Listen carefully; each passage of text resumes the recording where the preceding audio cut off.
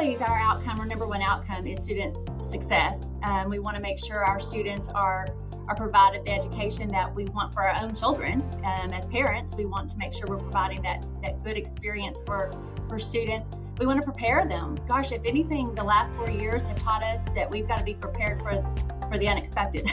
Anything could come our way. And so it's really about learning how to shift when you need to shift. Welcome everyone to the Change Starts Here podcast. I'm your host, Dustin Odom. And this week, I'm excited to welcome Shauna Hiddle, who is the Assistant Sup of Academic Leadership at Hallsville, Texas. Shauna, besides being a phenomenal leader with a huge heart, comes to us as, if you know our Leader in Me community, we know that we have lighthouse schools. We have 7,000 Leader in Me schools across the country. We got 1,000 or so. I'm probably gonna get that number wrong. Lighthouse schools, but we only have 14 legacy schools, which are schools that have been doing life-changing work of enabling and empowering student leaders and staff leaders for over a decade. And so she's someone who helped build a school that has a culture that's getting stronger and stronger, even since she left that school and that district. And so we spend our time today talking about the power of building a culture and how to build effective teams. And so we dive in, to topics like what can we learn from being an elementary school leader to going to a secondary level, and then vice versa. We talk about what are the most important aspects to approach and building culture your first year in a building.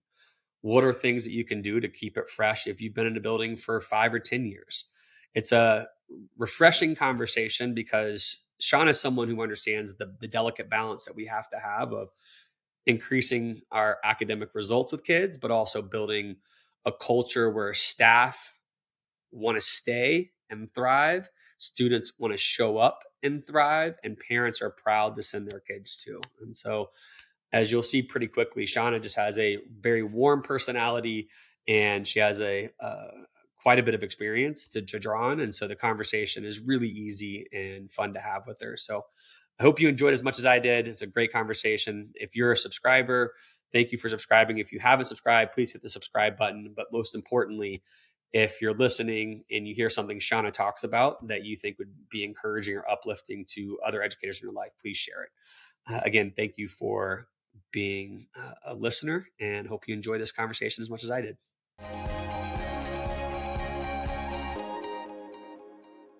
All right, Shauna, it is awesome to have you here. Thank you for making time for us. And I assume what is a busy start to a school year. Thank you so much for joining us. Thank you for having me. Can you just tell us, just so the world can get to know you, what's your education journey been like from, where you are today, but most importantly, how you got started and how you got to where you are today? Well, I've been at this a really long time. So this is my 31st year in education. So I started way back in 1993. So I have kind of come a full circle on seeing all the different aspects of education and leadership. Most of those years have been in a leadership role. So I started off as a teacher, of course, and then taught for about 6 years before I headed into administration and served as educational facilitating academics of some campuses, and then into assistant principal, and served as principal at an elementary school and secondary school for about 14 years before I went into going into some district level leadership jobs and served over teaching and learning. And then now my current role is assistant superintendent over academic leadership. So before we dive into that role, I think you said in there that you have a background in school leadership at the elementary and the secondary level, right? I do. And how is that shock whenever you cross that bridge, right? Like, I'm of a secondary background, and so going to elementary was a big shock for me. So what was that shock like for you, and what are the things that you learned? Yeah, so it's really what my biggest shock was, the kids are really the same, just in bigger bodies. It's the people you work with, the adults, that are very different at that elementary level as opposed to that secondary level.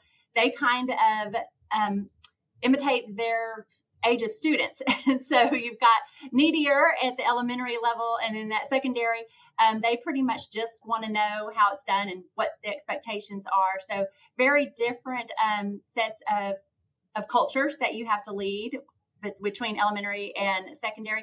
I think the biggest shock for me was just the amount of, I remember going in from an elementary principal to a secondary. It was my first one was in middle school, and middle school is just, I say I did some time in middle school and junior high. So I did time there. So that was fun because it just, there was no structure or order to it like there is in elementary school. So that was my biggest struggle, and learning how to adapt and lead that type of environment, which is very different than a controlled environment such as an elementary school. Yeah, I think, when I think about, now that I've been exposed to so many elementary schools across the country, I often think I wish I would have had some exposure to elementary school teaching early on, because I think there are some parts that that could have helped me be a better high school teacher. I'm curious, when you think about what do you think helped you from the elementary side to be an effective leader at the secondary side?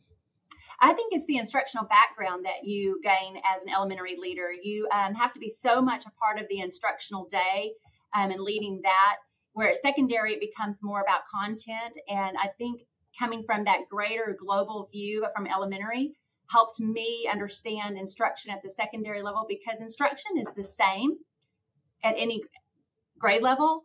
Good instruction is still good instruction. And so I think just having that understanding of what quality instruction looks like from an elementary point of view helped me help teachers at the secondary level.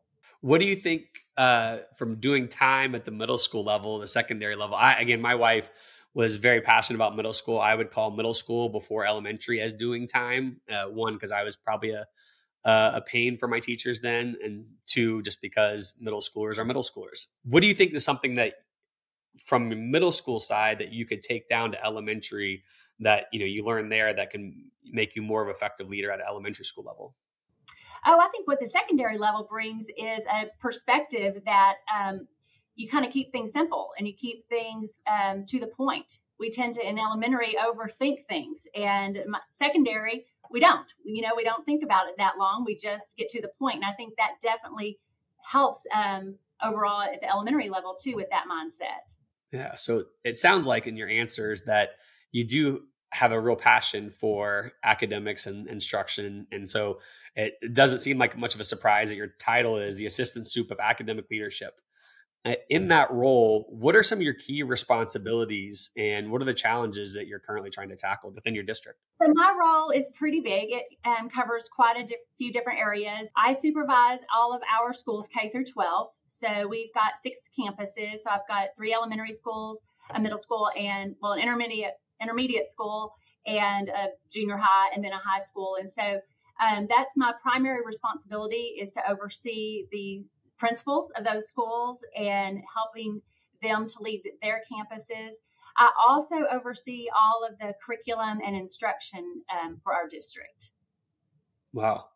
So overseeing the principals, I assume finding the right principal is one of the most important things you can do. Absolutely. When you think about highly effective principals, what it's PALS, because we always talk about highly effective principals, LES.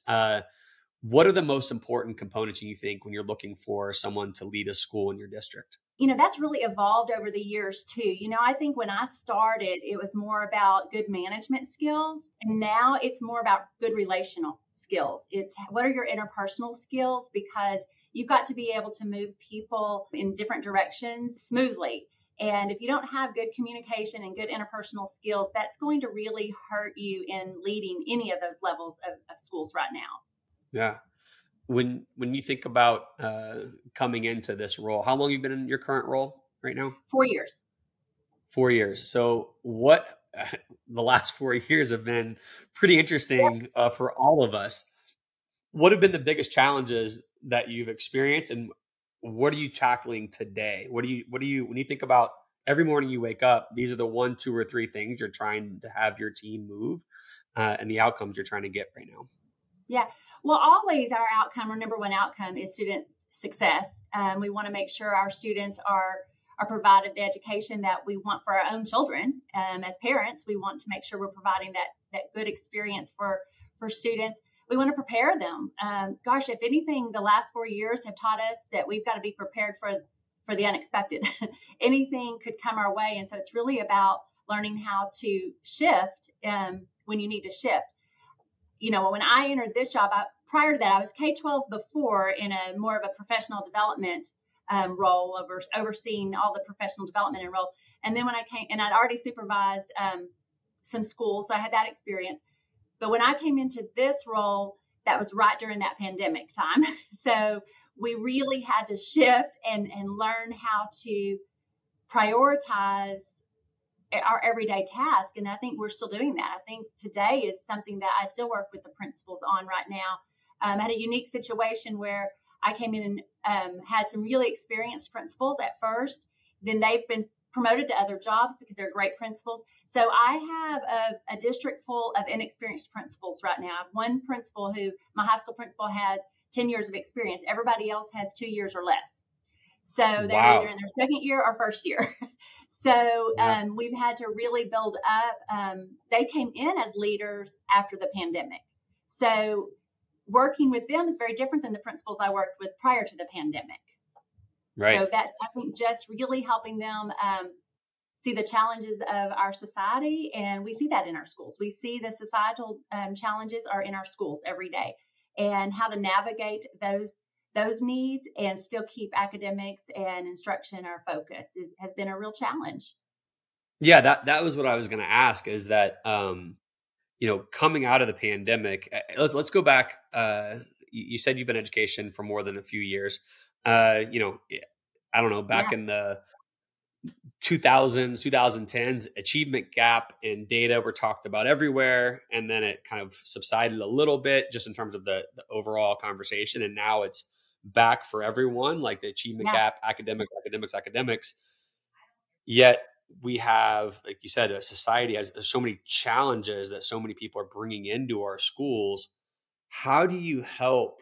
Like, what are some of the key things that you're working with your principals to help them balance?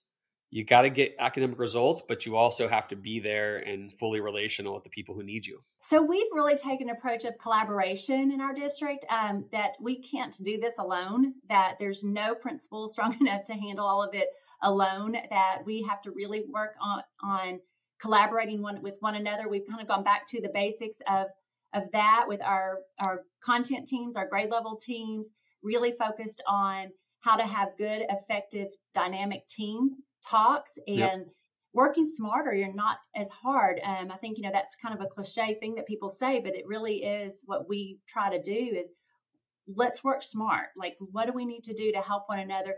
And sometimes that's efficient and sometimes it's effective. I mean, but you want both. Yep. You want efficient and effective. And so that's something that we're really helping our teachers learn how to count on, because it's really hard on the teachers. They've got to count on one another. And then those principals have got to lead and model that as well. We've got to, as a district leadership team, model that for them. Yeah. So is there anything formal or informal that you all do for principals to create that kind of collaboration? Because as you know, that job can be incredibly lonely. And so especially if you're, a first or second year principal, you're probably in your head a lot thinking, man, I'm failing every day, even when you're doing a really good job.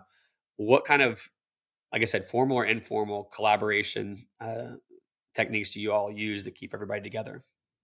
Yeah, so we regularly meet together as a team. We separate any kind of business or management kind of operational topics for one type of meeting. And then to help us focus on instruction and to help us focus on that collaboration piece, we have a whole separate time for that built in to where that's all we focus on. Just this week we had a time where we're just getting our data back from the state assessments last year. We're kind of late in Texas doing that.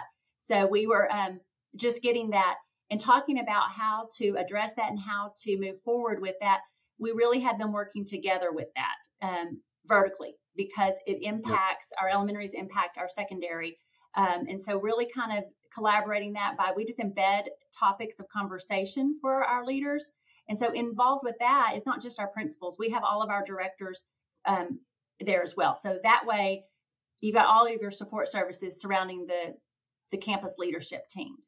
So that's how we kind of model that. So anything we do, we put in front of them and we model that. And then before they leave, they talk about how they're going to take that back to their own campuses and what they're going to do with that with their teachers.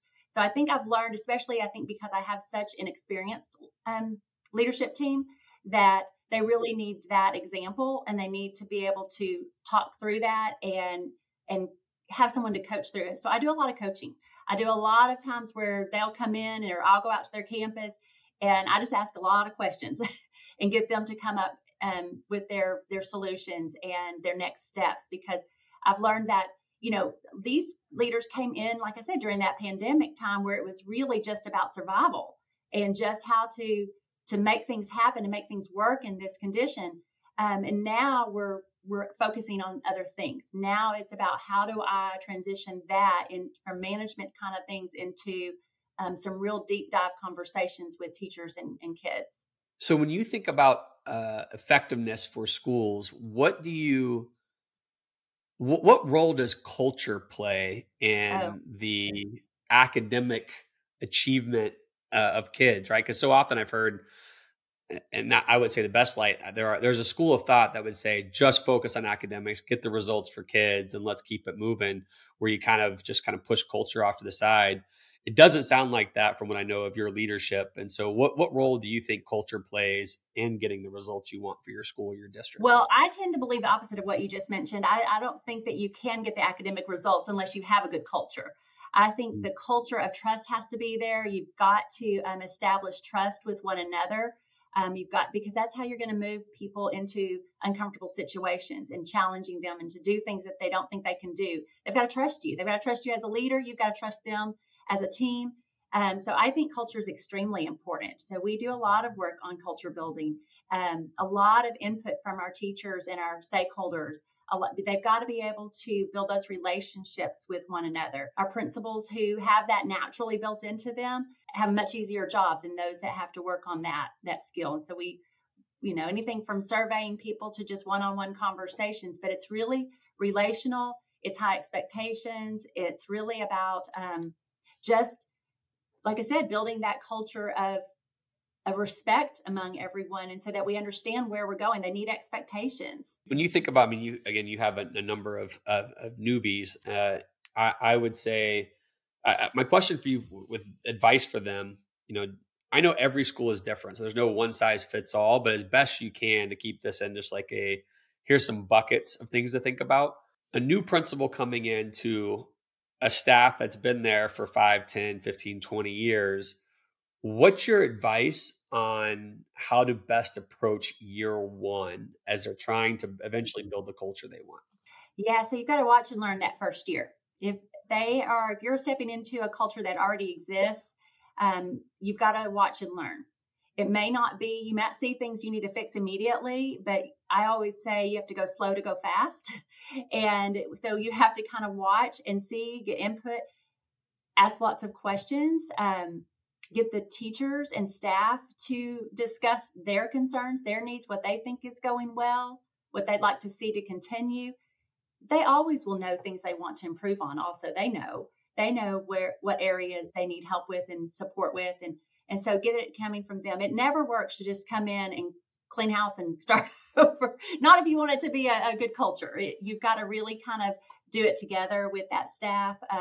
You can't ever just come in and just start making changes immediately. You have to learn kind of where they are and start building that trust we talked about. That's got to be so hard for, let's say you hire, again, it's not everybody. I mean, a lot of people get this, but there's got to be principals out there who are so excited, ready to lead, have been thinking about this for a long time and have phenomenal ideas. How do you help them shelve those for a year, possibly 2, in the name of effectiveness?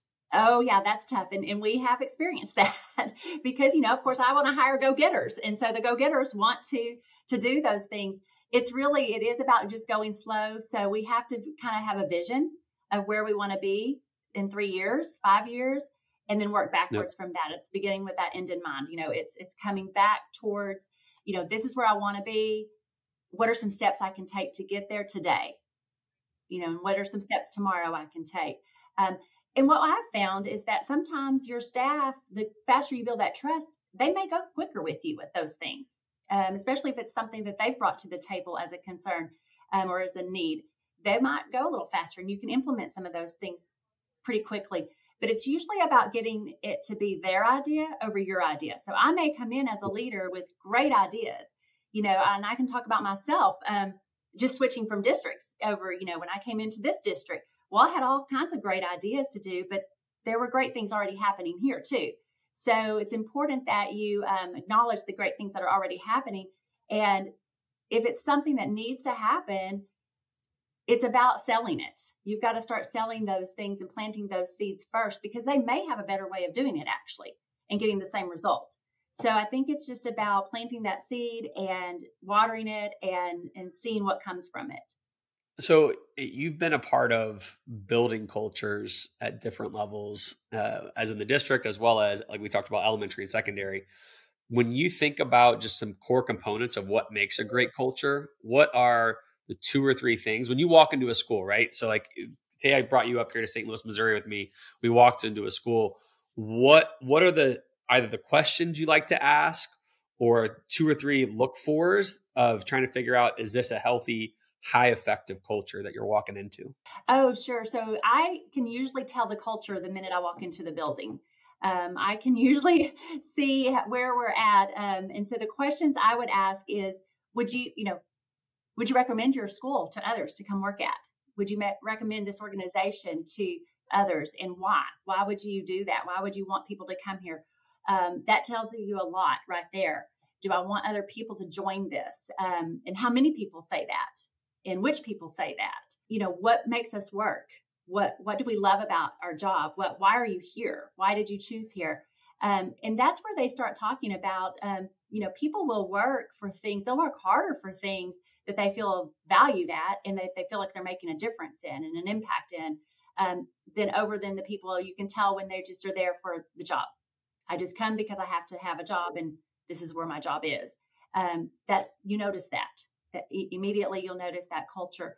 I spent some time, quite a few years, in between my principalship and where I'm at now, supervising academically at-risk schools that were improvement required.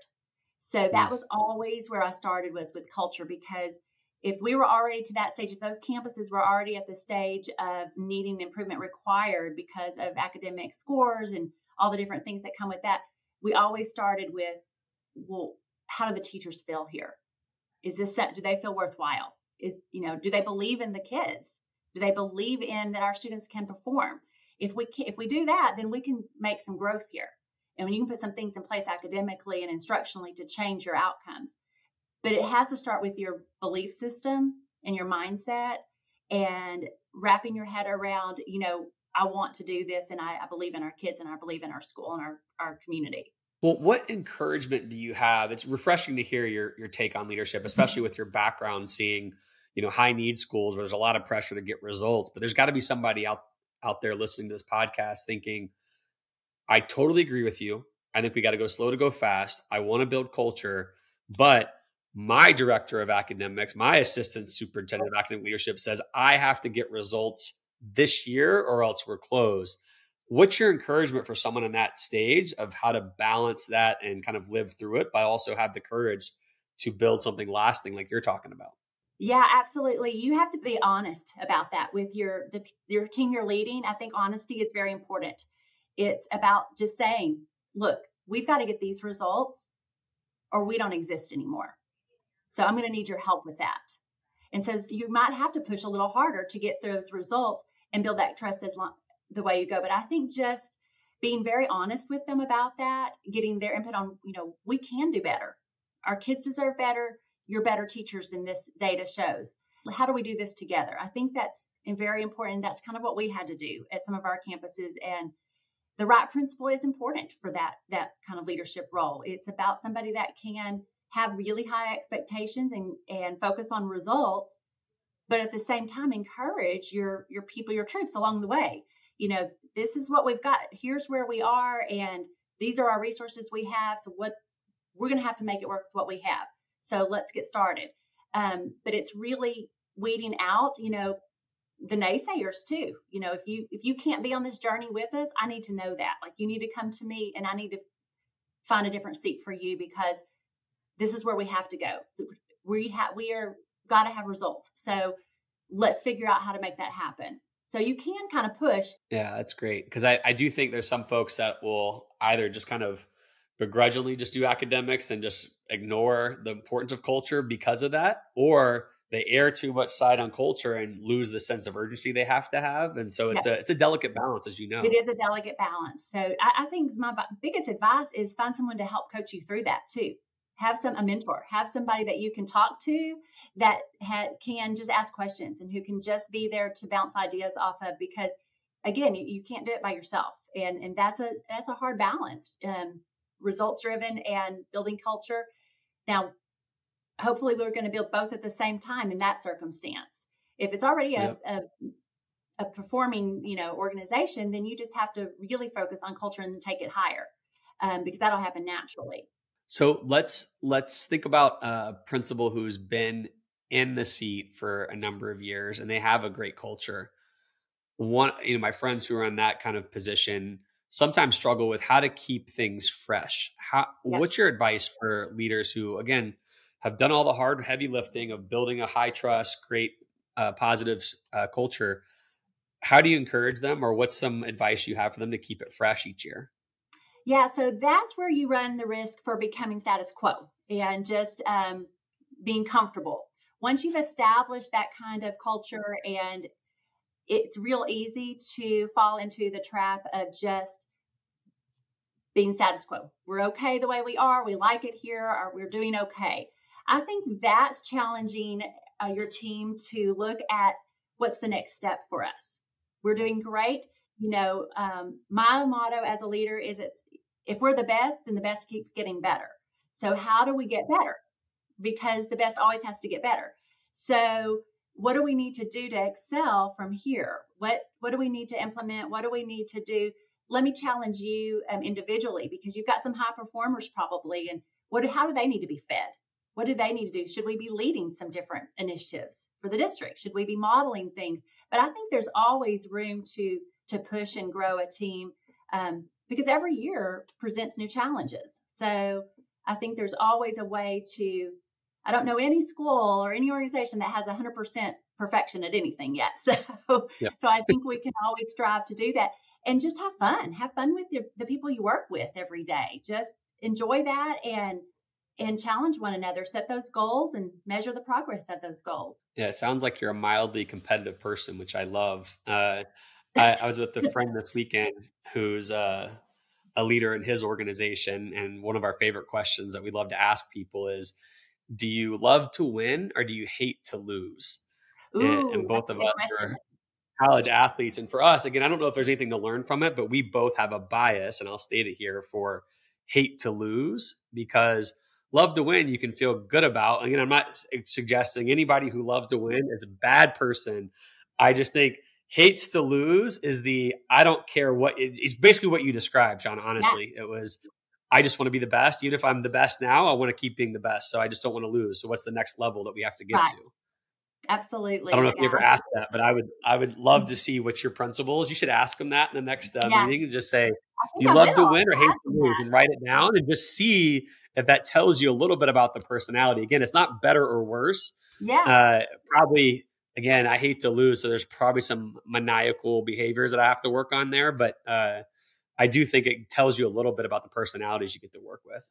Yeah, I do think it's important. I think that's great. I think I will ask them that actually. No, I think it's really important, and it's, you know, like I told you, I mean, I've done this for 31 years. This is my 31st year in this business, and I love it still. I mean, because I love the challenge of that. I'm not afraid of a challenge, and I think leadership is full of challenges, and I think you've got to just know the position you're in and know what comes with that, and be okay with that, and be okay with being uncomfortable sometimes, and to grow and to perform. Um, but I don't think there's anything wrong with ever trying to be better, and always trying to achieve a little bit different level. Hate to lose. Yeah, Real I'm a quick hate before we lose get out person, here, I think. My last question for you in just a minute is going to be about the best leadership advice that you've had. But before we get there, I want to go through our rapid fire questions. And so Okay. the first one is, what is a habit or discipline that you utilize on an every day, ideally, or every week to make you the best version of yourself? So I'm a planner. I really believe in Covey's quadrant um, habit habit 3. But first things first, I really believe in that. In quadrant 2, I'm a quadrant 2 girl for sure. I like to plan ahead and stay in that. That's how you can collaborate and learn and grow. So I really try to keep myself there at all times so that I can handle the quadrant 1 things that come up, which are all the fires you have to put out and all the things that take up your time. Um, I, that's really the habit I try to practice the most every day. Just what's my plan, and keeping others on a plan. I love it. When I first became a teacher, that I got made fun of by my roommates because I had this big bulletin board that I built, like a whiteboard that was the quadrants, right? Like, what do I Yep, need to get rid of? And so it's the first yep. time I've heard someone also say that. So basically, I geeked Oh out yeah, on it, and that's I my think favorite. I do the quadrant training quite often. that's awesome. So, the people we invite on this podcast, we're fortunate to have some just really thoughtful people who are in constant kind of growth mindset. So we're always interested to know what they're reading or what they're listening to. And so my question for you is, what's a book you've either read recently or throughout your career that you just feel like you have to recommend? It can be more than one, but just a powerful book that really shaped you. Yeah. So I love leadership books. I have a lot of them I would recommend, but I think the most powerful one for me as a leader is The Multiplier by Liz Wiseman. And it is about finding the strengths in people you have. Like, you're not getting new and better, or these are the people you have that you serve, and how do you pull the best out of them? And how do you multiply their talent? And then how do I, as with my personality, accidentally diminish their talents? And I think that was a real eye opener for me as a leader is, my personality. I mean, there's things I can do that might diminish others accidentally. So I have to be aware of those things because not everybody has my same personality, and they don't all think my passion is as great as I think it is. So how do I, use that appropriately? So I think that's the book I recommend to people anytime they are trying to build a team around them. It's multiplying the strengths in each of the people that you surround yourself with. That's awesome. So our third question is, again, we got baseball fans in this house. What would be your walk-up song today? As baseball players have their walk-up songs going up, it could be, if you don't have one off the top of your head, you can think about one of your favorite songs for forever that you just put on, but what's your walk-up song? Well, the one that comes to mind is Living on a Prayer. So I think every day I just Great. kind of live on a prayer and hope that, that we're just going to keep trucking along. So I don't know if that would be exactly my walk up song, but I definitely feel like that a lot of days. Just, let's do it and have faith in it, and let's go forward. Well, I don't know how you can listen to that song and not get an air microphone or an I air know, I guitar know. out. So it's a Well, see, I'm an decent. 80s I would say girl, it's a decent so, walk. I love it. It's a great song. All right, last question before I give you your day back to get back to your principles. What's the best piece of leadership advice you've either been giving to your principals this year, or that you've received or read about that's just in your heart that you want to share with people right now? I think the one that comes to mind for me right now that we have been really discussing is communication. I think that, we live in a time of uncertainty. Most people aren't afraid of change. We always say that people don't like change. And I think what they don't like is the unknown. They don't know, and they fear the unknown more than the actual change itself. And so I think anytime there's change or there's unknown, communication is extremely important. So I think that, you cannot over communicate with people right now. Let them know what to expect. Let them know what's coming down the way. Let them know what's happening next week. Let them know, I think just the more we can communicate with people and keep them in the loop, then they feel like they know what to expect, and they're more willing to accept change. That's awesome. Well, I think, communication, I feel like what's your response to people who say, "Well, I've said that. I know I've said that, but they're not getting the response they want." How do you help people understand that it's just constant communication? Because I'm sure you've heard that So pushback right. So before. just oh yeah, and I say that. I'm like, well, I don't know how else to say it, But I think it's if they're not responding, then they didn't hear it and they don't understand Mm, it. So it's okay to say it again. And really, I can get bent out of shape about having to communicate the same thing 14 times, or I can just communicate it 14 times, and and go from there. And so I think if that helps them out for me to say it again. And I always remind them that, when somebody asks you, you might have answered that question 14 times, but you've only answered it once for that person. So that 14th person needs the same courtesy and respect as the first person who asked you. And if 14 people are asking me, then I didn't do too good of a job at communicating. So that's great. So basically, it's a posture of communication. How do you constantly just continue to communicate with all of your stakeholders in many yeah. different ways as And possible? just Right. transparency. I think transparency is incredibly important when you're talking about communication. I think just being transparent with people helps. There's no hidden agendas. Well, Shauna, this was an awesome conversation. I appreciate you making time to be here with us. I feel very blessed to have you in our family of work, but also I just feel blessed that you're out there serving a community. Thank you for bringing your whole heart to this, and I hope you had as much fun as I did. Oh, I love it. So thank you for having me. Yeah, this has been great. And if people want to find you or learn more about you or reach out, what's the best way people can do that? Well, they can put me on, I guess it's called X now instead of Twitter. So they can find me there. I don't know how you say tweet that or X that or whatever, but I'm out Yeah, on thanks for Twitter. that. Find me there. My you can call me up at work anytime. And no, I love to connect and network with people. So just reach out. That's all. I have a feeling you're going to have some people reach out to you. So, again, thanks for I your love it. time. Have a great day. Appreciate you. Okay. Thanks so much, Dustin.